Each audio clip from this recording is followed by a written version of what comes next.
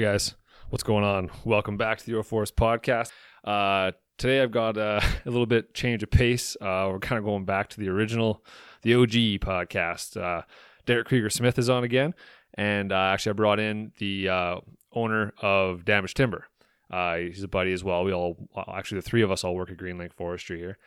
And they came in and we didn't really have a specific topic. We kind of wanted just to talk about how we got into forestry, why we got into forestry, why we're into environmental sciences, why we care, where we kind of think things are going. And it's just kind of a fun podcast where we just kind of talk about our feelings. Don't expect to learn anything specific about, climate change or biodiversity. That's not what this episode's going to be. I got lots of that coming up next. I got one podcast I'm trying to edit. It was my first with 3 people, and I kind of screwed it up. So I'm trying to figure it out. That one's going to be with some forest fire researchers. That one was really good.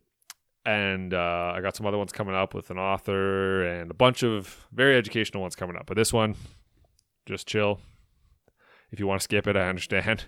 But it was good. I really enjoyed it. It was a fun time. It was easy for us to talk and kind of just rant about random things.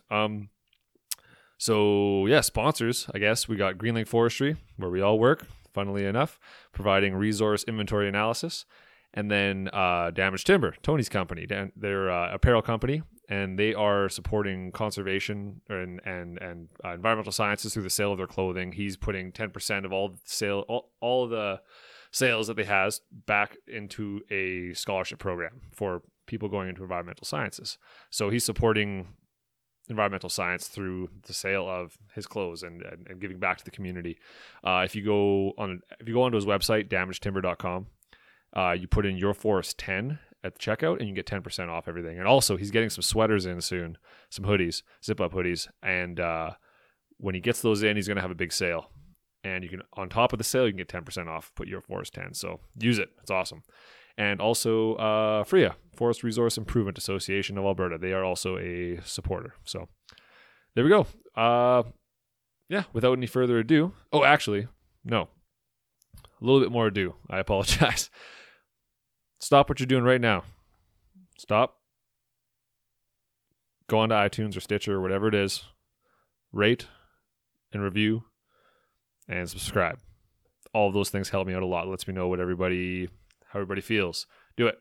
I really appreciate it. Please, please, please rate, review, and subscribe. It helps me out a lot. There we go. Now, without any further ado, here is myself, Matthew Kristoff, Derek Krieger-Smith, and Anthony Waranga.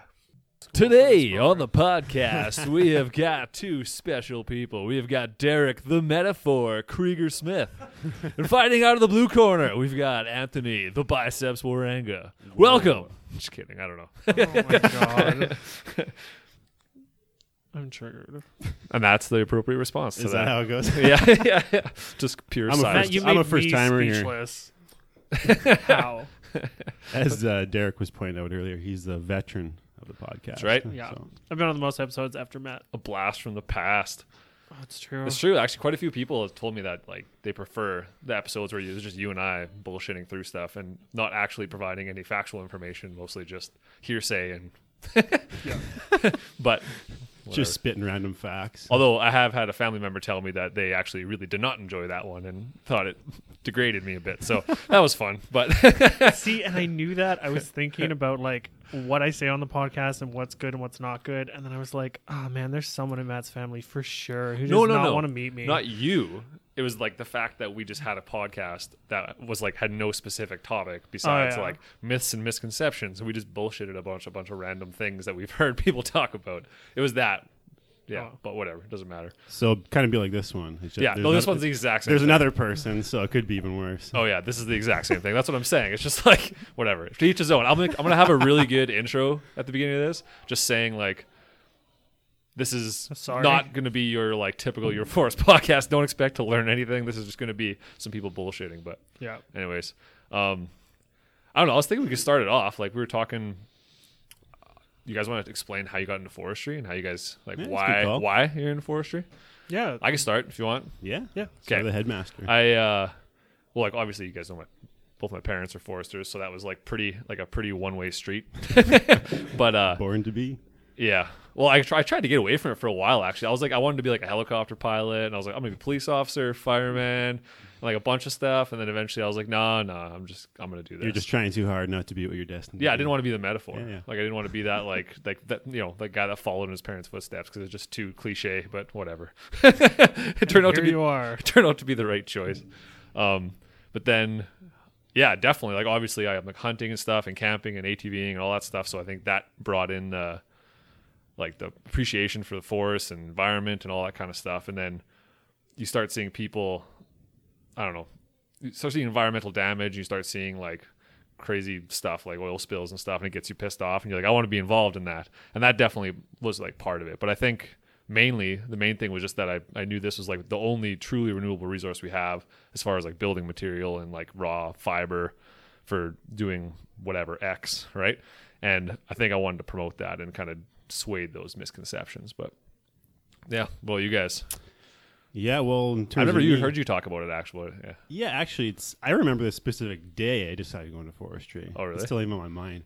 Actually, yeah, I grew up, a little bit of background information. I grew up on a farm, kind of doing outdoor things, like a little bit like Matt, like a little bit of hunting, probably not quite as much. I got that into the later years. But yeah, I grew up on a grain farm. We had hogs as well, and we actually grew up, nice place right alongside a lake, actually a creek, lake up stream a bit. And then, yeah, a lot of forest around. So a lot of years spent building tree forts, little cabins out in the woods. Tree forts. Man, I've got so many tree forts. I had to tear down. Not well constructed. No, I had They're for like sure a not couple there. double deckers that were like falling apart, and I just like left the wood out in the bush. And then I think when I turned 16, I got real into that. Remember that TV show Drop In?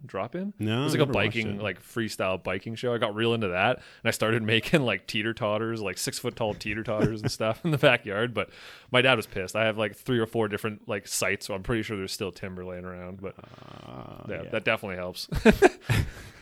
Timber or lumber, they're different. Yeah, whatever. Like we This know. guy doesn't even know Like wood. we know. Get off your own podcast. But actually, yeah, one of the cabins we built, I say we, as in probably my brother and his friends built, and I just hung out there trying to be cool. But it was, it's still there to this day. Like my family doesn't own the property anymore, but like I can still sneak through the back area. So you guys and built a check it cabin, out. not Yeah, a it's fort. actually, well, it's a cabin. Like it's, Yeah. like what was it built out of? Was it like plywood and stuff, or No, it was. Particle board. good stuff? Back in the day, where there's a small little mill from where I grew up from, and the slabs or whatever, like from the ends of the logs, Yeah. they just threw those out. So we got those for free. Oh, yeah. so it looks yeah. pretty cool. It looks like a legit cabin. Yeah. But I think there's another house acreage that was built just across from it. So I think the kids that moved in there, they did a little few extra things to it, and it's not quite what it used to be. Yeah. Maybe a little improved, but yeah. So I spent a lot of time doing that, and then actually, how old was I? I was, you're at that age where you start thinking, okay, what do I want to do with myself? And like, naturally, I'm like, well, I'll just go into business because that's kind of what you do. You just go to school for Yeah, something. business, right? I'll be a businessman. Be like, well, what do you want to do? It's like I had a buddy who once told me, we asked him what he wanted to do when he like got out of high school or whatever. He's like, I'm going to be a consultant. We're like, okay, and he's like, no, I'm just going to be a consultant. You're like, what are you going to consult about? Like, what do you know that other people need to know? And he's like, no, you don't understand. Like, I'm just going to be a consultant. I'm going to make like $300,000 a year. It's going to be great. I'm just going to like drive around in my truck in the oil field and like, it's going to be awesome. Be like, you literally have no expertise whatsoever. No one's going to pay you to do it. He didn't understand the concept, but And he's a consultant now. and no, he's not a consultant. No one's asking him for advice. So actually, I remember I was probably 16. I think I was in grade 11 or grade 10, somewhere in there. Anyways, I started thinking about it. I was actually helping one of my uncles clear rocks out of one of his fields, and my auntie was there. She was bringing us lunch or something like that. Yeah. And she was actually asking me, like, oh, I know. And I said the typical answer, like, oh, yeah, I'll just go into business and, go from there. Own my own business, whatever it may be. I was actually into small engines like snowmobiles and quads, like quite a bit. So I'm like, oh, I'd like to do something like that. Yeah. And then actually a few of my cousins went through the Nate Forestry program, and like that was actually 2 of her sons. Mm-hmm. So she's like, well, why don't you go into forestry? I'm like, well, I guess that makes sense. Like I enjoy the outdoors. I do all those prototypical outdoor things. So I'm like, yeah, sure. And that's basically when I decided to do it. And Yeah. I'm kind of one of those guys, like I don't put a pile of thought into it. When I make a decision, I'm like, yeah, sure, that's what I'll just go ahead and do that. You're describing our entire gender. Like there's no, even like the house buying process, like I bought a few places, it's almost the same thing. I'm like, yeah, I like this place. Let's buy this place. Yeah. Even though maybe I should brain. shop around a little bit more and do that. So it was a bit of that. It was a very quick decision. What helps when like Derek Fisher's in it too, right? That probably exactly. that was Fisher's mom, I'm guessing, that you were talking to. Yeah, it's exactly who it was. And at that time, like I've seen Derek, like it was like every 3-4 years or whatever. I didn't know him very well. He's quite a bit older than I am. Like he's 12 years older than me. Yeah. Like I knew. You guys weren't building forts together. Exactly. Like growing up when I was really young, I probably spent more time with him, but kind of going through those teenage years, like he was busy. Like, well, I think he started the company Greenlink. I think must have been in high school or just kind of around that time. And so he was 12 years ago. Yeah. Like he was getting into like, he's busy. So obviously we'd see him more around than 12 years. It was like 15 years ago now. Yeah. 15 years. Was it 2003? Yeah. Yeah. I think so. Yeah. So I didn't have much of a connection with him whereas I do now. Yeah. But like, it was my auntie actually who, that's sweet sweet in my head. Yeah. Didn't take much apparently. No, obviously. You're not hard to please. No. And then there's the anomaly. There's the city boy. Oh yeah. How did Let's that hear this. happen? That was. I'm always intrigued to find out how like people who like didn't have any background in that whatsoever, but you kind of did actually growing up. You had like some exposure to it. Not a ton. Well, when you Like, Jiffers, right? Jiffers, but I got into that after I'd made the decision. Right, Jiffers was meant to be a purposeful stepping stone. Oh, I see. To get into Nate and show them that I knew what I was getting into. Oh, okay, I didn't know that. So, my mother actually sat down with me when I was in grade 11 and was like, "What are you going to do with your future?" I was like, "I have absolutely no idea." And started business. Yeah, I'm going to be an entrepreneur. my aspirations are to wear a suit and like. I don't know. So I didn't know what to do. Be respected. Be respected, yeah. Oh my God. There's nothing respectable about me these days. I obviously didn't. I missed the mark. But we sat down and we made a list. They're like, what do you like? And being grade 11, I was like, I like trees. I like sunshine. Like, it's very much like high school. The world is sunny. So I was like, I want to do these things. And then she went looking because my mom's the best and I'm lazy. And then she found the Force Technology program and she found Jiffers. Junior Forest Rangers. Junior Forest Rangers, yeah. So it's a summer camp where you can go out and you do a bunch of work and you're a volunteer, but the government pays you. Yeah. So the Jiffers volunteer to external groups, but then we get paid from the government. So Yeah, it's like your first summer job. What is the extent of Jiffers again? Because like I when I was working Hack, I worked with Jiffers a little bit, and I was in Junior Forest Wardens when I was like in elementary. Yeah, Yeah, that's like the parents Girl ran it. Guides. That's the real. What's the little difference? I don't even know the difference. Wardens is for younger people, Oh, okay. and Rangers is for 16 and up. 16 and up. I think so. Maybe even 15. It's Maybe whatever. like high It's school. older. Like the Wardens, like we went out and we did. Like we built like lean-tos in the wintertime and learned how to like make a fire out of like nothing with flint and steel, and then like we would like stay overnight, and then we'd go fishing or we'd go like skiing or whatever, snowshoeing. You went to camp. I went to work. But we did this, but this was all year round, and every week we would have like a meeting we'd go to and talk about what we wanted to do, and then like the next, like every other weekend, every third weekend, we'd go like out and about and do stuff. It was pretty sweet. Like we did trapping too. We trap rabbits and stuff like that, and like. What else did we do? But yeah, my parents started it. Like, they didn't start Junior Forest Wardens, but in Slave Lake, they were the ones running it. Yeah. I don't even know if it's still going on in Slave Lake. I hope it is. But like growing up, first time I even heard of like somebody in my forestry school there, they said, "Oh, I went through Jiffers." I'm like, "What the fuck?" But you is probably that? had 4-H, probably where you were A from. little bit of 4-H, Yeah. mostly agriculture area, but like Yeah. we had cadets where I was from, and like we did a few of those things, Yeah. like some outdoor survival things. But yeah, no, like first time I heard it was in forestry school. I'm like, Yeah. Jiffer, I'm like, what's, huh? Yeah. And Jiffers is like a lot more serious. You're getting out. You're actually doing like work for the government and like learning about like all the different careers you can have. Yeah. So go ahead. What about it? One of the first things we did was we were in this gravel lot behind Kananaskis Emergency Services, so we're like right up in the mountains. And this was like an old World War II work camp. So when you were a good prisoner, when you were a good German prisoner, you could go out and you could cut trees for work. And this was like their old lot. And Where's so this? This is in Kananaskis. Oh, okay. And so it's just gravel. And they're just like, okay, well, we have to put up these canvas tents. And they had a fire crew come through and cut us some nice pine. So we could do it, some nice thin lodgepole pine. And we start building these like terrible like tripods, absolutely atrocious. You take a bunch of city kids and tell them to lash 3 sticks together that are like 8 feet tall and not knock each other out. So we managed to put up this tent, and they're like, great, your tent's up. Now you have to dig a trench around it. So they give us Pulaskis, and we're just sitting there like some sort of cartoonish miner hitting a gravel road with Pulaskis, like destroying our joints, and we're all fat and weak. I might be projecting. I was definitely fat and weak. I did this for like 15 minutes and thought I was going to drop dead because you like just go hit a boulder with a screwdriver and see how tired you get. It was dumb. So we dig this tiny little like 1-inch trench for water. So stupid. And we ended up Making getting a a camp moat. inspection like 3 weeks later. So it's 6 weeks. They take you out of wherever you're from, Yeah. and they put you in a camp for 6 weeks. And like 3 weeks in, we had an inspection. And the woman doing the inspection looked at our little trenches and was like, wow, this absolutely will not do. And she made us go and redig all of them. Are you sure this wasn't prison you were No, well, kind of. But yeah, and we had to go and dig our own latrines up the hill, and we made bigger lean-tos. Latrines. Called them latrines. Yeah, so you just dig By- a big hole in the ground. I'll and just poop say in. poop hole. Yeah, and then we built we built kind of like a log cabin style seat, Yeah. and we actually put a piece of plywood on it, cut a hole out, and screwed a toilet seat in, so you could actually sit in relative luxury, and there was no way to fall into the poop hole, which was the whole point. And then we wrapped the whole thing in a tarp, and it had the door was basically a flap with a rock weighting down the end, so you just threw the rock behind you That'll and it do. closed the flap.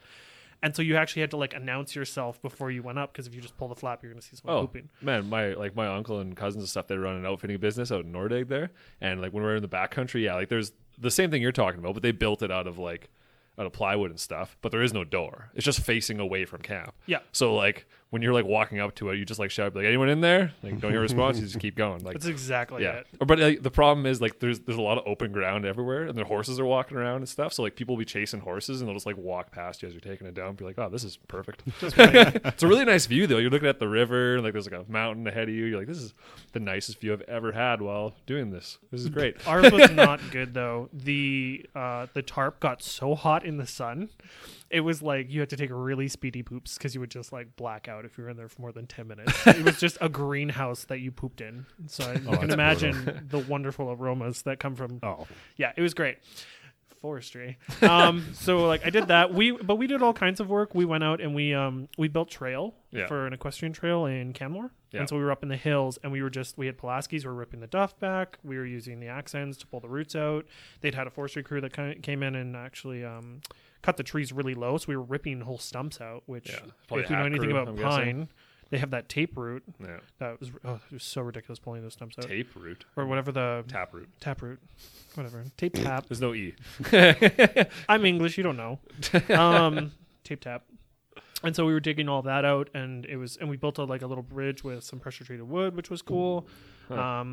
We had a day where we just picked bearberry bushes out of a campground so Nice. that it wouldn't attract bears with the berries on them. So it's just a bunch of different kinds of work, and I used that to show Nate that I had some level of experience, or I knew that it was going to be long days working out doors, and Yeah. it was tough, and I'm capable, and I didn't drop the program after like a week of being out in the bush or something. Yeah.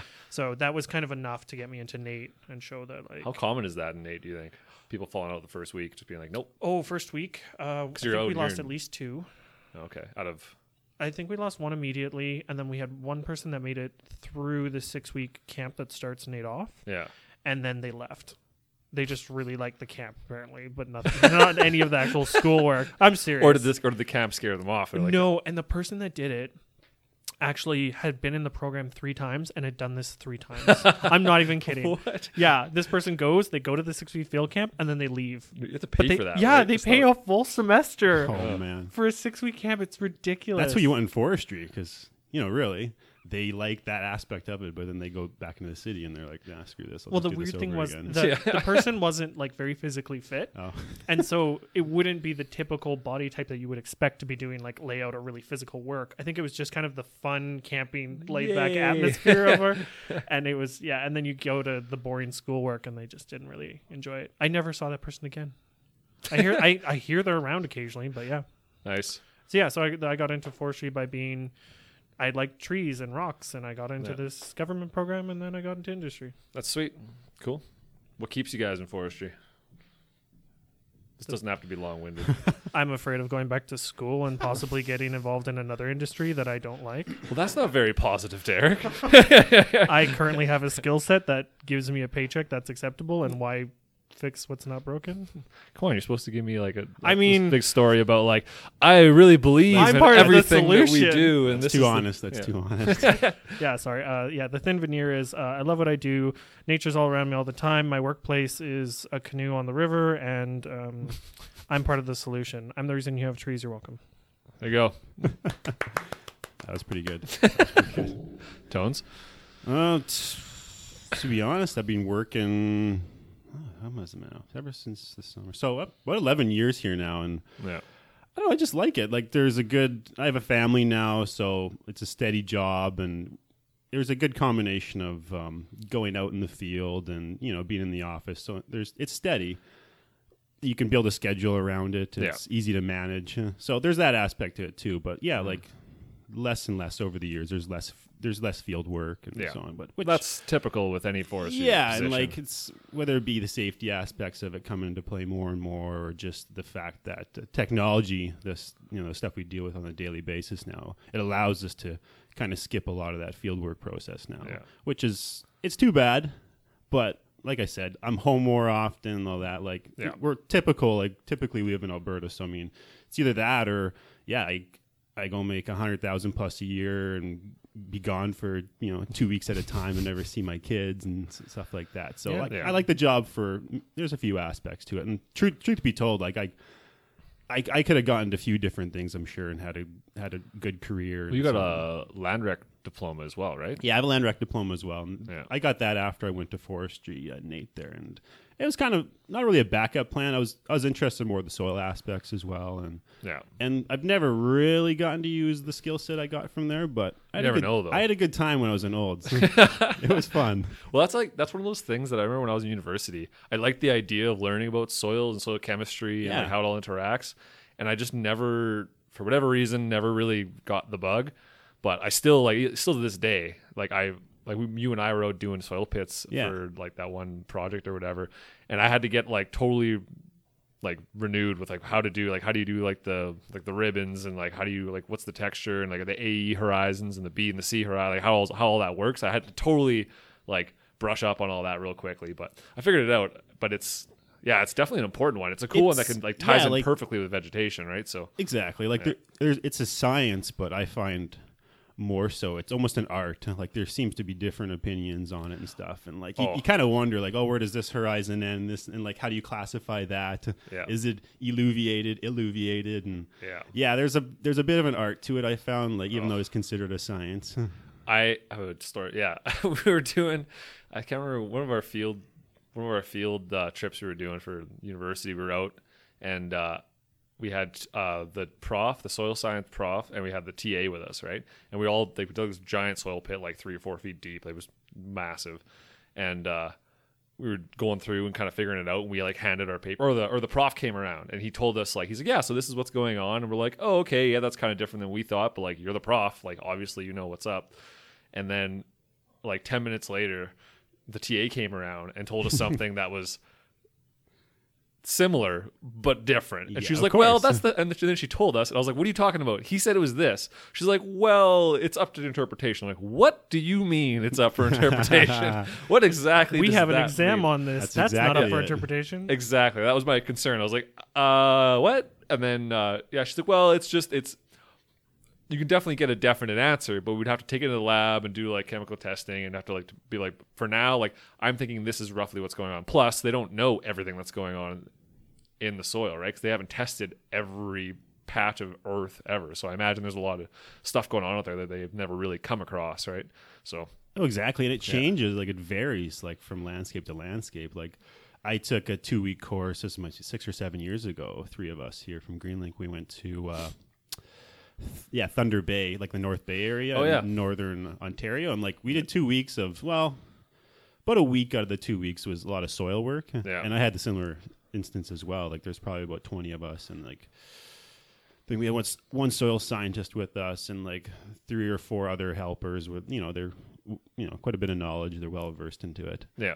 And I was getting a bit of that too, like, oh yeah, okay, this is what that one person says, and then then the soil scientist comes over and says something else. So, Yeah. so like it's always going to be like that, and especially you get some of those areas where they've been flooded over and this and there's different sediment. It gets confusing. Yeah, there's so much going on. It's Yeah. the same as anything, right? Like that's kind of what makes it interesting, though, is that it's to really know that kind of stuff. You have to spend a lifetime doing. Yeah, it. and sometimes you just don't know the history of the area. Like it Yeah. could have been 60 years ago. There's a big flood over there, and something else happened, and Yeah. it's like, oh. And if you're really good, you can tell those through the soil. But Yeah. sometimes it just confuses the shit out of you. It confuses the shit out of me constantly. Yeah, I try to stay away from anything that's like, yeah, you need to dig a soil pit. I'm like, I'm not your guy. I want to be your guy. I would like to figure that out, but I'm not your guy. yeah. Like in Olds, Send Tony. yeah, the soil scientist in Olds, like my prof there, he was really good. Like Yeah. I did learn quite a bit, but I also learned through my experience. Yeah, it tends to be a bit of an art form, Yeah, no, for sure. I think that's true. Like, well, even with what we do too, it seems like, which makes it interesting. yeah, no, it does make it interesting. Yeah, it takes time to try and see all of the potential aspects of it, all the things that might happen or might occur. Yeah, it's crazy. Sweet. That was good. I enjoyed that. Have either of you ever eaten dirt for school? Oh, yeah. Well, yeah. Yeah, Texture. the gold Yeah, to get texture the test. Feeling that texture in your teeth. Yeah. Something an accountant will never understand. But like, what do you mean you didn't eat dirt for school? I'm in forestry. Yeah, for people who don't know, you have to put, like, to figure out the texture You say of, dirt? Oh, dirt? Oh, no, I Oh. didn't mean it. You mean I'm so soil? sorry. You mean soil, I sir? just got marks deducted for sure. But yeah, I guess like the point of that was to determine the textures between silt, clay, and sand, right? And that's how you could tell what the like texture. content of. And I could never really, I could tell how much sand was in it because it like that's breaks an your easy Yeah, teeth, you can. right? And then like, but between the silt and the clay, I'm like, I Just don't know. exactly how buttery is the soil? Yeah, I caught myself. like relative to what though, right? Like that was the challenge, and I was like, I've never tasted soil before, so this is my first time. I have no point of reference, therefore I don't know. There's sand and some other stuff, probably mix. We'll say 33.333% of everything. I was doing the entire soils course in Nate. I was like, I refuse to eat this. I am too good for this. I am clever. I can do this. And the exam rolls around, and you are eating that soil. You're getting every advantage you can. It is high stress. You have like 7 stations of different soils. You're like spitting on the floor, trying to get the last batch out. You're like, I'll deal with that later. I liked soil sciences. I wish I was better at it. I didn't do well in those classes. I fell asleep. I think I had 3 soil science classes, 3 specific soil science classes, and it was like every one got more complicated, and I just got more and more lost.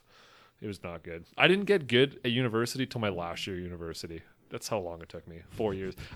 A bunch of that might be because of alcohol consumption, but we don't have to speak to that. Well, that's definitely part of the university experience. In the interest of you being employable moving forward, let's not talk about early Yeah. university. Yeah. That's over with. Actually, yeah, I'm kind of interested. Like, obviously, my history is pretty easy to figure out. I've basically, since my last summer in Olds, I've worked here, for like 11 years. At but- Greenlink, yeah. At Greenlink. So I'm actually more interested, like, hear from Derek here, like what? Like, I know he owned a business at one point in Drayton Valley. So, yeah, I'd like to kind of hear his experience, like working. So I worked for... That was a hell of an eye roll. Yeah. Yeah, my work history is a very sordid, poorly woven tapestry. I worked for Acco Electric straight out of school. So I was doing their right-of-way stuff. So I had to look at vegetation, and then I had to decide if it was going to interfere with the line currently or in the next 4 years, because that was their management cycle. And then I had to... and you're from the rural, so you can actually appreciate this, Tony. I had to then draw up plans that was like, here's how I'm going to either completely remove your trees or trim them and make them look like super ugly, or take a cookie cutter bite out of the side of them so it is clearance to the line. And then I have to walk up to a landowner and be like, hey, by the way, you see these beautiful spruce trees that no one has because you have to plant them? Yeah, I want to cut the tops off of them. Oh, did you plant those with your grandfather when you were 7? That's cool. I want to kill them. And then, but don't worry, it doesn't cost you anything. We pay for all of it. It's a real tough sale. Yeah, well, whenever I've seen those, like, you see that lots come from rural areas, you're like, oh, I'm like, those are all going to die. Yeah. Well, that's the tough sale. Like, and I was always very pro tree. I was like, oh, we'll just trim them back. And the thing is, like, you can trim them back a meter, and then they're like, we're gonna have to trim them every year. And I'm like, sucks to be Acco. Yeah. Like, I'm with the landowner on this one. If you planted that with your grandparents, if that's your shelter belt for your entire like house, Yeah. it doesn't make sense to remove them. And if you cut them in half, there's a really poor chance they're going to spring back, especially when they're like almost mature or over mature. But if it was like willow or if it was like a Decid, I'm like, man, it'll snap back. Yay, ethical practice. Yeah, I was, and well, I mean, to a degree, because I'd have people that would brush me off because they just didn't want to talk to me, and they were like, maybe if I ignore him, he can't touch the trees. So I'd leave a little door hanger that said, I want to trim, like you can mark your treatment, I want to trim the trees, and they'd ignore me. And then I'd leave one on their door that said, I want to remove the trees, and they would call me in 20 minutes. Yeah. And I'd be like, oh, I'm sorry, wrong checkbox, but now that I have you, and then like, so yes, ethical, unethical, like some light arm twisting to get a conversation that needed to happen. So, or it's actually, this is terrible. This is like sales tactics. In winter, you could be like, well, you know, your power line affects, and I have the county map with all the last names, and I don't know these people, but I could be like, your power line is going to affect the Johnsons and the Smiths and the like Boudreaux down the road. Like, it's winter. And they're just like, the Boudreaux just had a kid. I'm like, think of the kid. Like, it was very much that. So I'm like, I have to trim your trees for their kid that I've never met, that may or may not actually exist. So You're a terrible human being. Yeah. So it's just that's the nature of it. Now, that's not to say every person who comes to your door for vegetation management is trying to swindle you. At the end of the day, they're trying to keep the power on, and you're trying to keep your trees, and you have to find a middle ground.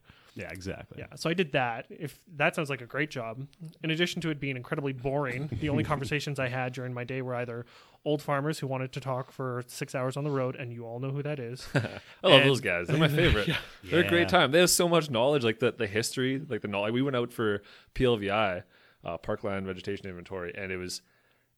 We ran into this old farmer he was actually coming out with his combine or whatever, and we were asking him a couple questions about some things. He's like, oh yeah, come with me over here. And we just like walked into his property and we're looking down at like all the maples, like Manitoba maples in the river valley. And he was explaining like kind of what happened and like gave us so much insight that actually helped for the inventory.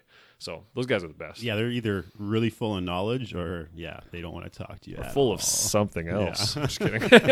Especially when you see the no spray signs when you run around the county. Like I did that for a summer too. I worked for the Ag Service Board for 2 years, and you get a lot of those guys. Yeah. I actually have a story about landowners specifically that didn't want. There was a treatment that went poorly. So the contractor didn't follow instructions to what was agreed upon with the landowner. Yeah. And they kind of overcut some trees.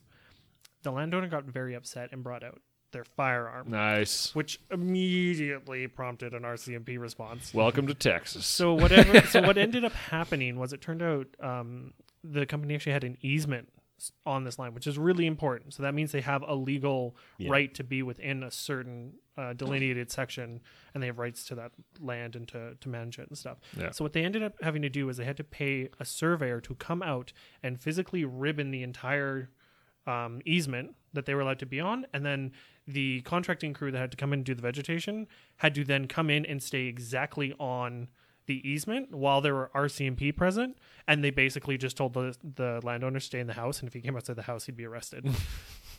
And if they saw a weapon, he'd be basically if you shot. threaten people with a rifle in Canada, it tends not to go over very well. No, it went over very poorly, and it sucked for everybody because the landowner like feels like they got bit. The contractor's scared out of the freaking mine trying to do their day-to-day job, and then ATCO looks like a total, piece of garbage. And you're tying up the police now. And you're tying up the police. Yeah, like it's just resources. no one won, and that's the worst case scenario. No one wants to get there, and sad and bad things happen when someone didn't read their paperwork. What do you guys tell people you do? Because like I find like doing vegetation inventory and like.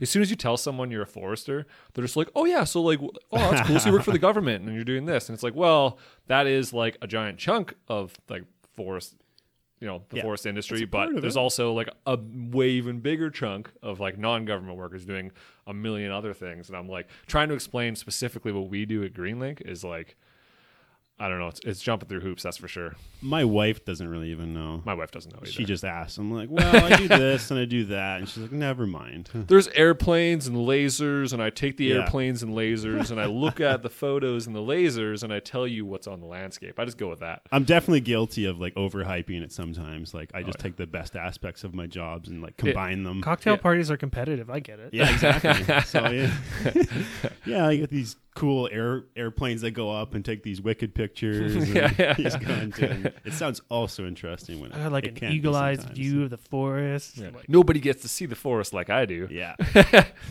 It's true. without actually being there. It's true. Yeah. It's fantastic. My husband met another forest technologist. Yeah. And the guy was, he asked him, like, oh, what do you do? And the guy's like, oh, I'm a forest technologist. And he's like, and the guy's like, oh, you probably don't know what that is. And he was like, I actually do know exactly what you do or what you could be doing. Yeah. And the guy was so impressed and blown away. And I haven't met this man yet, but I'm very excited to meet him because he was just pumped. And I wonder what the percentage is of the population that knows what we do is. Like, so there's what, 2 million some people in Alberta? I'm going to go with like no, there's 4. 4 million? There's Oh yeah, so there's 2 2 in the million in the cities. municipals, yeah. Yeah. 4, and then so there's 4 million people in Alberta. I'm gonna go with like maybe 250,000. That's like pushing it. Yeah, probably. I think it's pushing it. I get friends' dads all the time, like Yeah. getting into like, oh, this and this. I'm like, I don't deal with any of that. Yeah. I'll look into it. I'll Yeah. be sure to get back to you. Yeah, sure. I'll let you Yeah. know. Yeah. My father-in-law was a logger, and he still every once in a while asks me things, and I'm like, "That's absolutely not a thing I could even help you with." Oh, Yeah. even like me growing up until I was like, I don't know, we'll say 8. That's like the number. That's like my like random, like I was a kid. I don't remember age. I go with 8. Same as like for whatever reason for the 3 last names that you're trying to make up, or Smith, Johnson, and Bordeaux, whatever that's from. I don't know. It's interesting, but Anthony Bordeaux. there you go. Ah. Okay, I was wondering. I was like, I wonder why. I don't know why I thought. Well, why did he choose those 3 names? But 2 generic white names, and then something plucked out of television Yeah. obscurity. Yeah. yeah, what was I talking about? I totally. You were 8 lost. years old. I was 8 years. But then what though? What were you saying? Guy, I don't know. You were saying something. What was I saying? Oh, here now it's both of us. Tony, help. This totally got off track. I'm going to bring it back to the original subject. Of what, Oh, I remember what it was. Okay, I remember. Up until I was like 8 years old, I had no idea what my parents did. Like I was like, oh yeah, they're foresters, so they're up like until 8 only? That's pretty I impressive. think, or I might have been older. I don't even know. But like I remember asking my dad, like I was like, oh yeah, so you like drive the like machinery that like cuts down the logs? Like that's cool.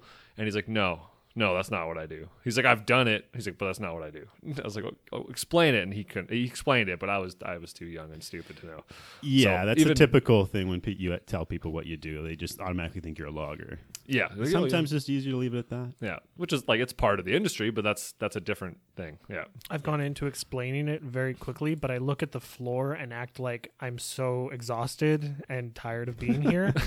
And they go, okay, and they don't follow up. And it's worked for me every time since I've started doing that. I'm just like, well, it's like AVI, it's this vegetation. So then I take the polygons and then we delineate them. So we make little boxes in the forest and we try to tell, the composition of the trees. This is more spruce, this is more aspen, this is more pine. That's neat. How tall is it? How rich? What's the moisture? What's the age? Oh, that's cool. So then they write all these map codes and then they put on code and then use it as like your base foundation for everything in forestry, including modeling and logging and road access. Oil and gas even uses it. It's pretty cool. Any questions? No? Okay, bye.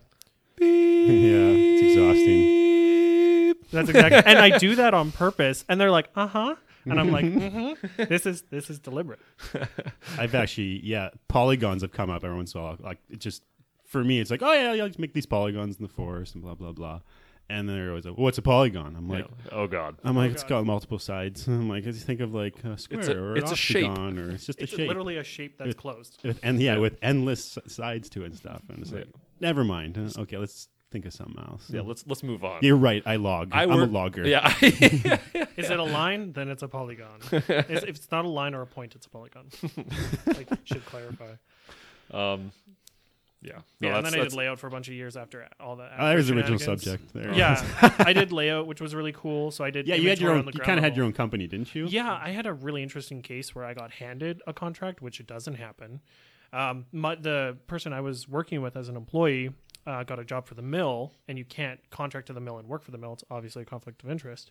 So he just told me, he said, yeah, in 4 weeks, you don't have a job, and I start my new one. I was like, great. So I'm like 20, but I had enough savings, so I ended up buying a truck that I still have, and then bought the equipment off of him. And the mill was like, yeah, you're probably the same thing as him, and gave me the same contract and the same rates and the same everything, which doesn't happen. Yep.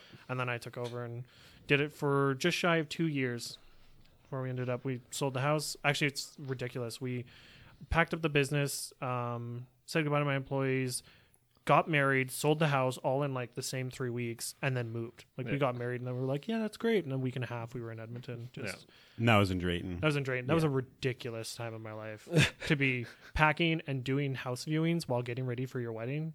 It was, and we have 2 dogs. Like, it was just ridiculous. It was so much. And then, came to the city, bummed around retail for a bit while I tried to lock down a forestry job. met Derek at the college on the board. Got Oh, is chatting. that? Oh, Yep. okay. I Were see. you, were you working at Home Depot? I worked at Home Depot. I worked retail at like at a vape shop for a while, and then I worked at Home Depot. Home Depot was the lowest point in my entire life. I'm not even kidding. The disrespect, like, and I get that it's like entry level and they're used to hand holding, but they're like, don't steal from the store. And I was like, oh my God, if you hadn't said that, I was going to walk out with this power washer. Like, freaking thanks, manager. She was the worst. They only say that because people do it. Oh, I know. Power tools. I had friends who worked at Walmart when they were in high school, and it was like they would constantly steal things like Xboxes and like whatever. Like that's super common for like teenagers. Like, yeah. they have no respect. Yeah, it's like But like, I was not even grossly overqualified. I cared too much. Like, my job was to literally wipe down like boxes of product. Like, you know how dusty a Home Depot is? So our Oh, job was yeah. to try to make it less dusty, which is, I know. Anyway, we do the job anyway. So we went through, we did everything, and it was like I never got called back. I was never told my job wasn't good enough. I was never told I was being too slow. I did great. Everyone around me who had been working there for like 4 years was getting called back and being like, "What did you even do here? This place is disgusting. The labels are garbage. Like nothing's pulled forward." And I was like, I just did my job like a human being, and my supervisors were still terrible. Like I was like, this is great. There was some nice eye candy. I worked with some pretty people. Sweet. And Yeah. now you're here. Now I'm doing the here Inventory. doing inventory in a different way. So I've done the layout, which is really good for inventory. It's made a lot of sense doing AVI and looking at EcoSite, and then I can kind of like close my eyes and go back to doing layout, and it makes sense when you're standing on a nice little knoll of pine that's going down to a bog, and you see that full transition from pure pine to pine with black spruce to mostly black spruce with the occasional pine. You start to get maybe a little bit of larch in there, and then you're straight into like the true bog. Yeah, you start to really understand it. You What's start to going on. really Yeah. understand the moisture Sweet. and what the nutrients do. So that's really exciting to Yeah. nice. kind of have the aerial view and the on the ground view. So I Yeah. don't know what my future career looks like. Like, do I go into modeling? Am I stuck in inventory now? Like, You can do whatever you want, man. Forestry is it's liquid. You just keep it's moving. liquid. Liquid. Yeah, so that's me. Look That's at me Tony. getting- Tony started an apparel company. Now he's Yeah, like I'm a fashion aficionado. fashion aficionado. You are that. You always have the best clothes. Tony. Do I? That's good. I was actually admiring your shoes. It's good to hear. I find boots. myself like envying your clothes sometimes, and then I wonder, it's like, no, it might just be that he's super jacked and the clothes look really good on him. And I think Yeah. that's more likely what's That's going what I on like to here. hear. I was going to actually ask you that because, like, I was looking at your website and your shirts look great. Like, all the clothing looks great. But there's this really funny thing about your website where all the clothes are on you. And I look at myself and I have, okay, so when you're cooking, have you ever, like, made meringue? So you take egg whites and you whip them Yeah, up, I right? know that. And you know when they say, not like, much yet. they say, like, stiff peaks, right? And it starts to, like, kind of hold its shape. I have stiff peak meringue titties. So, like, when I look at your shirts, I'm like, that looks great. And then I'm like, but would it look great on me? Like, I wasn't on any high school teams. Like, no one wanted to go to dances with me. I'm sure, but they look great on you. So I'm just If anybody wants to see what Tony looks like, or at least Tony's torso, you can go on damagetimber.com and like the big jack dude, that's Tony. There's my face on there. In a few I remember. Spots, I think. Well, the best part was that I remember when you were doing the pictures or whatever, or I went on the website and I remember looking at the t-shirts that you guys had up there, and I was like, "Holy shit, who is that guy? That guy's that's Tony." All right, must have done a couple. I didn't want to pay for an extra model, so I was like, I just got to self-model this stuff. You must have done a couple bicep curls before that shoot. Well, we did do the photo shoot in our downstairs bay, and there happens to be a squat rack, and I might have curled in there a few times. So- Just to we've get all ready. seen guys at the gym who do that. They I come s- in, they do a quick pump, and then it's like, Listen. I swear I didn't even get a pump on before. It's just natural. It's natural. It's just what it is. I just wake up like that. But yeah, Yeah. so So, Damage yeah. Timber, let's tell us. Damage What's Timber. up? How did it all start? Guess it was an idea about a year ago or so. I'm kind of into fashion in a sense. I like T-shirts and stuff like that. Like Yeah. I like the outdoor gear. Like You were really into like Kuyu and like Yeah. First Light and yeah, there's Kuyu, First Light. Those are really like hunting pertaining like apparel. Like that's like the really high end stuff. Like Yeah. like I'm into it. I can't necessarily afford to buy that stuff, but it is so cool. nice, but so expensive. Yeah, exactly. And like, to be honest, like I hunt as well. Like I've probably been big game hunting for about 10 years now, but a little bit before it got super popular, just to put it out there. But Oh, don't do that. I did that. I was into it before it was cool. Oh yeah. So Just out there hunting with so your like Starbucks. I have a few sets of camo and stuff, and like let's be honest, like the way most people hunt. Like you don't.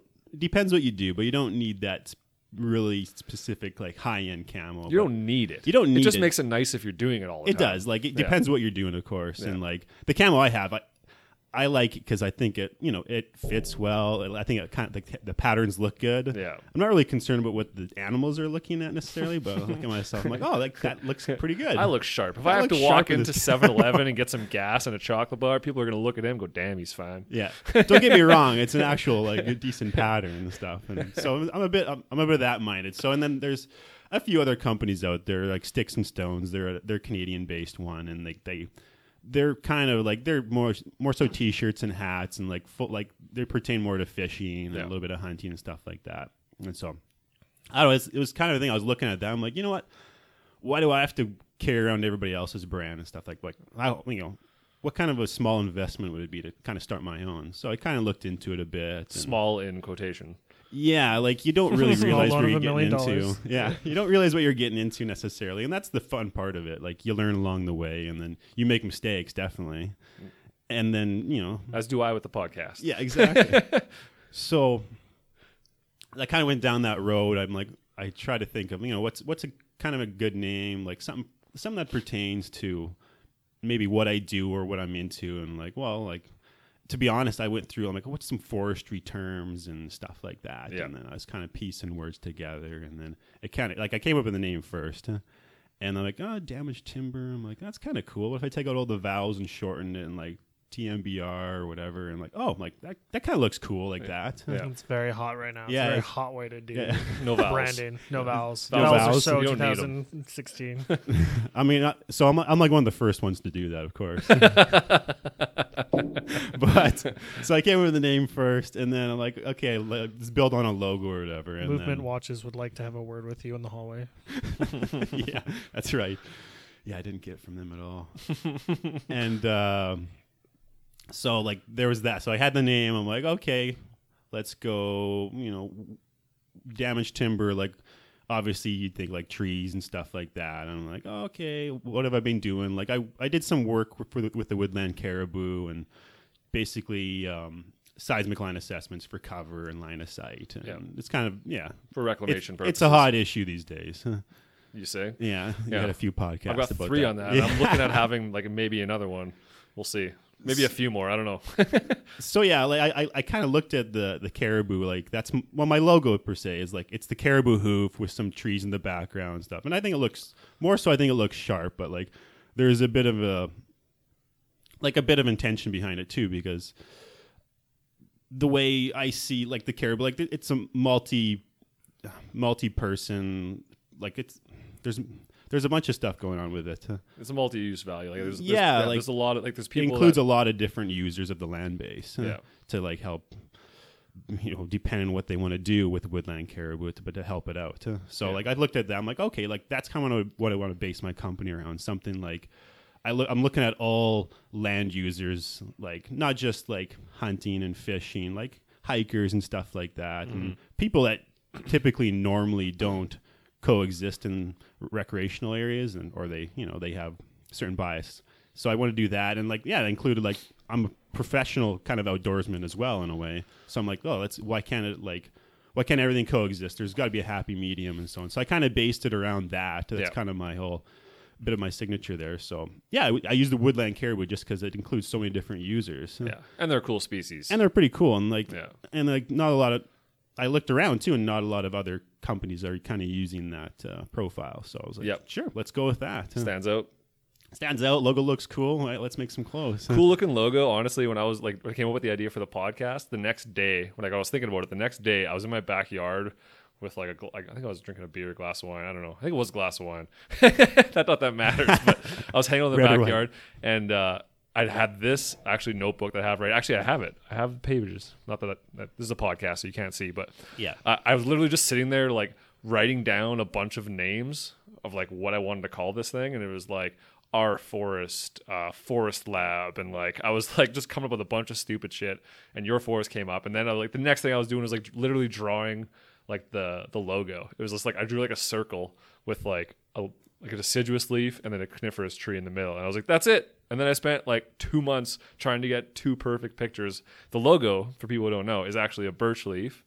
And then I took a picture of a spruce tree outside of Westlock that was silhouetted against the like sky, so there was nothing behind it. And I clipped it all out, went into Microsoft Paint and like edited it, and then put it in this like program that what do you call it? Like double exposed it. And that's what the logo is. Microsoft Paint. Yeah. Not Adobe, but Microsoft Paint.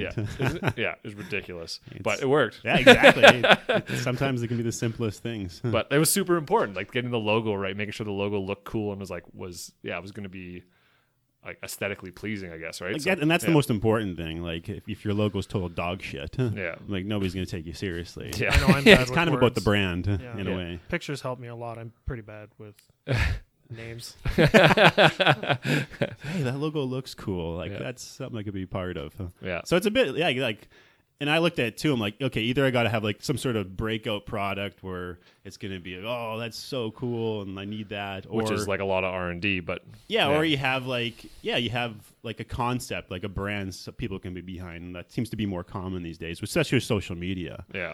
So that's kind of where I went with it. I'm like, oh, I don't have some crazy product, but not that I don't want to like innovate and get to those points, but like as for now, like it's a brand and has certain meaning behind it for me. And so like the end goal, like, do you want to be designing your own clothes and like I'd actually love to. like getting like getting more athletic, like getting like wicking clothing, yeah, and, like specific outdoor gear and stuff, Yeah. and then like and I realize like I've given it a 2-3 year kind of go around. Like if I'm absolutely bleeding money still after 3 years, I might reconsider maybe the company direction or totally scrap it. I don't know. That's the beauty of it though. It's a learning experience. It's something I haven't really thought of doing or anything like that up until like how many months ago. So and you're already like well into it, so it's like I'm well into it. So like I said, like mistakes have been made along the way, and like you really got to keep on top of things, especially with the clothing business. Yeah, you really got to be aware of the processes and how long it takes. Yeah, certain things to come to fruition and get your designs. Like I've been slow on some things, and like social media helps quite a bit with like advertising, and like you get friends and family, and like. Yeah, it's advertising is the toughest one. I've noticed that with the podcast too. It's like hard to get promotion. It is, and it's getting those specific markers out there, like those specific ones where eventually like somebody sees that, somebody important, or somebody like where it takes off from that point. And like I'm still looking for that. Like I don't have a pile of followers and stuff, but like neither do I, man. And that's the thing. I think I have one Twitter follower. It's just gonna be like Tony's new strategy is gonna be like you're just gonna be wearing like those 60s runner shorts. And you're just going to be lifting, and somewhere in the back, out of focus, over a log will be a T-shirt. Yeah. It comes to that too. Like, I'm like, what if I get some really hot girls wear my shit? Couple Sex AR-15s, like shotgun a beer with thongs, Yeah. like back shots and stuff. I'm like, that sex sells, so maybe I should go that direction. Unfortunately, it does. Yeah. Unfortunately, it does. whether or not you can live with your greasiness at the end of the day. Yeah. How greasy am I willing to get? I ask myself that question every day. But let's I'll wait a few years yet. If I get desperate enough, and I'll probably start so follow my social media. I could start having some ass shots in there and stuff like that. You'd be like, hey, if it's good I enough hope for not. like Instagram, tastemakers and social media influencers, it's good enough for my T-shirts. Yeah. Well, no, but like the idea that I really liked about it though, which like kind of makes it stand out from other companies. Like first of all, you care about like the quality of like the stuff that you're bringing in. Yeah, Like, everything's high quality. Like everything that's actually a good point. Yeah. Like everything I've gotten made so far, like the hats especially. Actually, there's a company out of Portland that makes them. So they're as high quality as it gets. Yeah. And the shirts I source out, and there's a company out of Sherwood Park, Rogue Star, that actually does the printing for me, and he's awesome. He does a pile of different processes. I've learned a lot from him, especially with my T-shirts, because like typically, like the material for my first run of shirts are like they're a tri-blend, and I didn't know this at the time, but I figured, I can get them digitally printed or this and that, so it doesn't have that thickness of material on it when you get printed on. Some of those shirts, like it's called plastic. It's like a plasticell. It always wears off over time. Yeah, it crunches cracks. up. Yeah, it cracks. Yeah. So I'm like, okay, so I bought the shirts even before even realizing that, oh no, you can only digitally print on 100% cotton shirts. So I had these tri-blend ones, but there's actually another process you do, it's a water based ink you can use using that vinyl. It's like a heat transfer. Yeah. So I got that. It cost twice as much, but like it's good for the environment. And it actually soaks right into the material. So How is it good for the environment? like it's a water based. It's not oil based. Oh, I see. Okay. So yeah, so like the byproducts and stuff. It's not just gotcha. sitting It's not around. just paint thinner and battery acid. Yeah, exactly. So I got that done to the shirts, and it turned out great. And actually, if after you wash them a few times, the material actually completely soaks into the shirts, and it feels as if like that is just part of the shirt, and Yeah. you can't even tell the difference. So like, yeah, there's the quality thing. That's of utmost concern. So And the athletic fit too. Like I always like athletic fit t-shirts. Yeah. And there's a lot of This is people what that I'm don't. talking about. Yeah. I am not an athletic fit.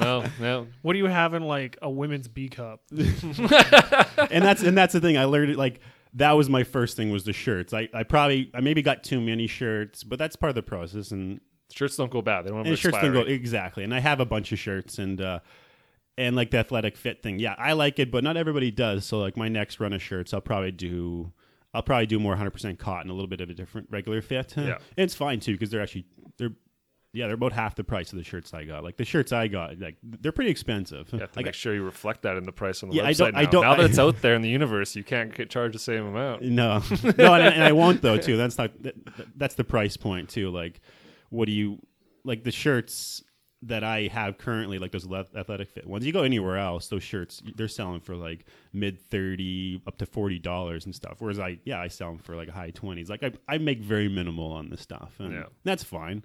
I'm not necessarily. That's how you get ahead. in Yeah, today's it's not game, right? necessarily in it to make a pile of money or anything like that, and probably realistically probably lose money, but Well, hey, you never we'll see know what though. Like, if happens. you keep at it, keep pushing, Yeah. right? And like the other big thing is the scholarship thing, right? That's the one Yeah. thing that I always mention on the podcast is the scholarship, because that's one thing that I think sets you apart as well. Is that it's you're specifically going to try and put money aside for this. Like, is that something that you're going to do in the future? Is that something you're doing now, or what's the deal with that? Yeah, like that's in my website. I have it the fall of 2018. That's the plan to do the first scholarship run. Like right now, I have no profit, but that's okay. I'm willing to put some money away for that. And Yeah. the whole idea is 10% of all profits. So you're going to put it away anyways. Yeah, I'll give it away anyways. So Just- fall 2018, you're going to give away the first scholarship. Yeah, I will. Yeah. Nice. That's awesome. So like I don't know the complete process yet, but it's something I want to do. Not necessarily based on.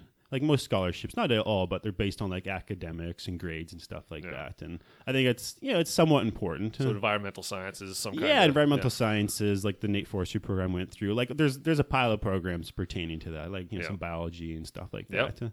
Yeah. So like I think I'm gonna have to figure out a process where I'm gonna have to weed out potential candidates through, like, probably interview them a bit and just get to know them and see what they do. Like, what do they do outside of the program? What are they involved in? Yeah. Like, that's really what I'm interested in. Like, See?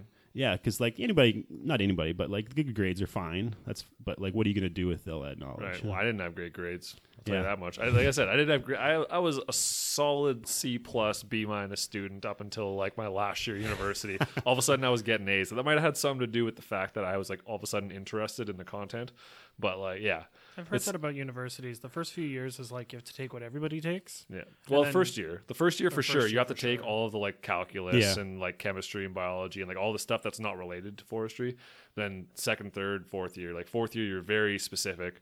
And the second and third, you're in the middle there somewhere, but you're taking a lot of economics and stats and then soils and all that other stuff. But yeah, Yeah, essentially, I'm just looking for that character person who's kind of the total outdoorsman. yeah. Like does Someone who's committed to Yeah, to exactly. improving the environment and outdoors. Yeah, and, even through their academics. Like I say, academics and like grades aren't important, but obviously it is because they're gonna be in a post-secondary program. That's the way I want to pertain to. you have to show that you've taken it seriously. Yeah, exactly. And most people are when they go through super poor. So I mean, here, like, why can't I help out a little bit? Yeah. So But just because you're the A student doesn't necessarily mean you're going to get the scholarships. Goodness, if, no. If someone who's got B's or like high C's, maybe it shows more commitment and is more involved and has shown more resolve. Who knows? like, I don't want somebody who's just scraping by. No, of that course doesn't not. really show initiative. But, But I mean, there's room for yeah, exactly. It's not necessarily just academic. That's awesome. Yeah, so that's the idea behind it, and I don't know the exact way I'm going to prepare it and so on, but like it's in the works for fall 2018. I'll make sure to announce it when you do figure it out how the house Yeah. people can like apply. It'll be on the website. I'll make up a form and for people to apply, and then I'll go through the procedures of like if I'm going to they can show me certain things, or if I'm going to have to interview people, Yeah. or like weed it out. Like right now, it's just me pretty much running everything. Like my wife Moran, she helps me with stuff too. So. Yeah. So maybe I'll enlist the services of the podcast to help me out with that. Yeah. My reach is not that big, but Yeah. I'll Hey, do well- my best. It's better than nothing. So. No, I like that idea. I was really excited when you told me about that, because it's like it's a good call, right? Like having the scholarship involved with it, because I think that'll bring like it's another way to bring more awareness and more, you know what I mean? Like it just helps with the whole kind of struggle towards environmental sustainability and everything, right? I think so. And Yeah. yeah, we'll see how it goes. I'm kind of excited actually Yeah. to see how what I am kind of too. people apply for it. Yeah, it's kind of funny. I started the podcast at like the same week that you decided to start Damage Timber. Well, you actually seen the logo on my vehicle. and you yeah, I asked saw me, the You're like, what's that? I'm like, I'll tell you sometime. yeah. And eventually I told you. and I then, think oh, it was like interesting. hours later. I was like, no, I need to know what the hell is that sticker on the back? It looks cool. What is it? Yeah, Yeah, I try not to tell too many. It's one of those things. I see this all the time, even on social media. Yeah, I'm going to do this and that, and they have these big plans, but nothing ever comes to fruition. So that was me doing this. Like only like a few people, my family didn't even know until like I eventually had it off the ground. that was like when I proposed to my wife. I didn't tell anybody. Nobody knew. It just happened. They're like, "What? Why didn't you?" Like, nobody. I was like, I don't know why I did it that way, but it did. Yeah, I don't know, there's something about it. I feel like if you're going to go around telling people what you're going to do, like their expectations are so high, and Yeah. Well, it's and like a then symptom when are you of going to do Facebook. it? Pardon? Like social media and Facebook, right? Oh, Everyone's like, yeah. I'm going to do this and I'm going to be there. And then it's like 3 weeks, you're like, okay, Jeff, are you Did an you run that astronaut marathon yet? Did you run the marathon? Yeah. Oh, you stopped training 2 days after that post. Yeah, Oh, you cool. threw up at Weird. your first lifting session and you didn't go back. Yeah, which is a little close to home for me, but yeah, like it's true. So it's almost embarrassing to talk about projects you're starting until they have like a level of legitimacy. Exactly. Yeah. No, that's kind of how I felt with this too. Until I got something out. Like I told you and you, because we were talking about Yeah. it, and You told me Derek not to tell Fisher. anyone. I told you not to tell anybody because you were the first 3 guests, so and I appreciate that. But I totally feel you. Yeah, but it's a good call. I hope it takes off. I hope through the podcast, hopefully people will start checking it out and Yeah. maybe promoting that, because like getting the scholarship, the more people that buy stuff, the bigger the scholarship gets and more promotion that happens. And like the bigger the scholarship and more people They're like gonna be getting the interested. scholarships too as well. Like Yeah. it doesn't end just at one person. They're going to get just some big scholarship, depending on profit. So what do you think you're going to start it with? Because seeing as this one's coming straight out of your pocket, what are you gonna throw at these students? The first one will probably about $500 scholarship or something. That's like fair, that. considering it's coming out of your pocket. Yeah, it'll most likely be coming out of my pocket. That's fair, I think. But then, yeah, who knows, right? Like I want to do it on a semester basis, of course. Yeah. So it could be this one, and then of course the start of the next semester. Yeah, to 2019 or whatever. Sweet. So we'll see. Yeah. good stuff. Yeah, like I said, 2 to 3 year kind of term, see how everything goes, and you never know. Yeah. I think there's a lot of good behind it. But Yeah, See, I just like the room right now. So I like people in forestry and people in environmental sciences that kind of try to find a way to give back or increase exposure and kind of have that conversation, especially with the public. So we have Matt, who's gone to the great lengths of actually doing an entire podcast that he tries to walk the line between public and standard use and recreational use, hunting, fishing, and then also tries to appease the industry side and tries to flirt between the two, which is tough. I'm uncomfortable when you try to inflate my ego. a lot of hand gestures going on, folks. He's the most hand gestured person available, just flailing. Tony's been going crazy. Just I don't even he's notice. low. Subtle. Tony keeps it near his lap. I'm up in the air. I don't know what that is. And then Tony, who's like, starting a business, is obviously involved in forestry, and then kind of wants to give back to the education side, right? You're up and coming, you're new, you're excited for the environment and what that means and what it means to be a steward. Let me help you kind of help raise you up, which is really interesting. And then you have me on Facebook telling people off, left, right, and center. So we're all kind of doing something, and I think involved. that's really That was important. the next thing I was going to ask you guys. Like, what do you guys think? Just to tie this all together, kind of last thing we'll talk about is where do you guys see the forest industry going, like in the future? Because through this, it seems like it's easy to have like rose-colored glasses and be just like everything looks like we're moving in the right. And I do think that. I do think everything's moving in the right It's positive direction, for sure. right? I think it's good, and there's still negative things that are happening. But I think I don't know individually if you guys have any thoughts you wanted to throw in there for. Yeah, actually, it's like a lot of things. Like, you can especially gauge things on social media. Like from what I've noticed, like hunting's actually a good one. It almost Yeah. it pertains a bit, and has to do with nature. And you see a little bit of negativity when it comes to like forestry and hunting, but I think they coexist quite well. Like Yep. like me and Matt, we both hunt and we're associated with that kind of realm as well. But like especially in like the last 5 years, hunting has become super popular. Yeah. Like which has its drawbacks, but I think even more importantly, ethical hunting has become important. Which is, and I think ethical hunting has become more popular though too. Yeah. I think people are thinking more and more as time goes on about not, you know what I mean, not towing that line of morality when they're out hunting, doing whatever, right? Not saying like, well, they don't say you can't do this, and knowing that if, you know something's wrong. But yeah, no, I think it's a good thing because I mean it's getting more people out there, getting more people involved and caring about the environment. Yeah. And as soon as you get somebody doing that, whether it's ATVing or fishing or hunting or hiking or whatever it is, you never know where that might lead to, right? They might become a steward of the environment. Like, Yeah, exactly. Like they grow up doing those certain things. They're like, okay, what? I enjoy my recreational activities. What can I do professionally that can, help manage these things? And Yeah. I think that will become like I'm not sure what it is right now, but like the Nate Forestry class, I think it's become increasingly bigger. Like there are more applications and stuff like that. University like, too, I think has it goes gone through up. its waves, but I think it's. Yeah. I don't know if it's directly tied to some of those things we're talking about, but I think it has a lot to do with it. People are more and more are interested in the environment and like what they can do and what their part can be. So it's definitely moving in a positive direction. I think it's just a matter of getting the people see the word forestry and a lot of the public just automatically thinks for the bad guys from Avatar, and I've said that in the past, but it's like it just has a bad rap, and I don't think people realize that we're the stewards of the landscape. We're the ones that are trying to make sure that like yes, we're removing like wood fiber so that like you can build houses and have sustainable whatever, but it's more than that. Like I don't know how many people I talk to that go into forestry and like, what do you want to do? They're like, I want to be a silviculturist because they want to grow back the forest. Dude, that was so me. I didn't want to do anything with harvest. Yeah, that's everyone. Everyone wants to grow back the forest. They want to save the planet, right? But like, meanwhile, providing sustainable, ethically harvested fiber and like raw material for people to utilize is like wood's the only option. So like that's also in its own right like very like noble. You're actually it's the only one I can think of that's gonna like you know what I mean? It's a legit natural renewable resource. And it needs to be managed. Yeah. So I think things are good. I think it's looking good. So what I kind of worry about is we have lots of like new technologies that are coming out, new products and new ways to utilize wood that are very exciting. But my problem is forestry doesn't kind of get credit for that. So if you look at like nanocrystalline cellulose and some of the interesting things they're doing and any of the nanotechnologies, everyone's like, wow, that's amazing. But no one thinks that's forestry. They think of that as manufacturing, or they think of that as like cutting edge science. yeah. So there can be that facility in Quebec that's making microcrystalline cellulose, a ton of powder a day. No one thinks of that as forestry. Forestry is just harvesting, and it makes studs or it makes pulp. Yeah. And so that's kind of my problem is the future of forestry is a lot of different material technologies, but we won't get credit. But that would, gets to those manufacturing centers through us. As long as it keeps going, I think eventually the public will catch up. I also worry about the perception of clear cutting. It has a really, really negative connotation, and I only really see that growing.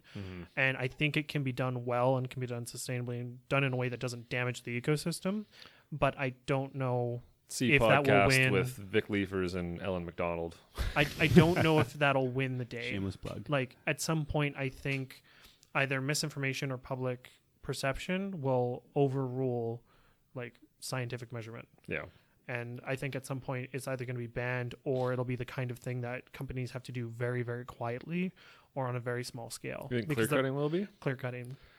Depends what you mean by clear cutting and stuff. I don't think in Canada we have the tendency to fall victim to public opinion as far as stuff like that. If something's scientifically sound, I think I would hope. I don't know. You do obviously. get a few of those instances, like BC with That's exactly the what I was grizzly bear thinking. hunt and stuff like that. That's the hot topic. That's what where I'm talking public about. perception totally took over, and It And did. British Columbia will be the canary in the coal mine. It'll roll out, any change will roll out there before they roll out across the rest of the province. Yeah. So you Who knows? We'll see. You might be right. I hope that we can get the information out there and just let people know that this is a sustainable industry and that it's. I think it's getting like it's. I think it is. It's hard to say. Like I see the positive, But- but like there is also like I'm not going searching for these forums where people are like, Yeah. Yeah, I don't necessarily have my finger on the pulse either, but no. I think it's positive, but I think there's just so many things to forestry people don't understand. Like Yeah.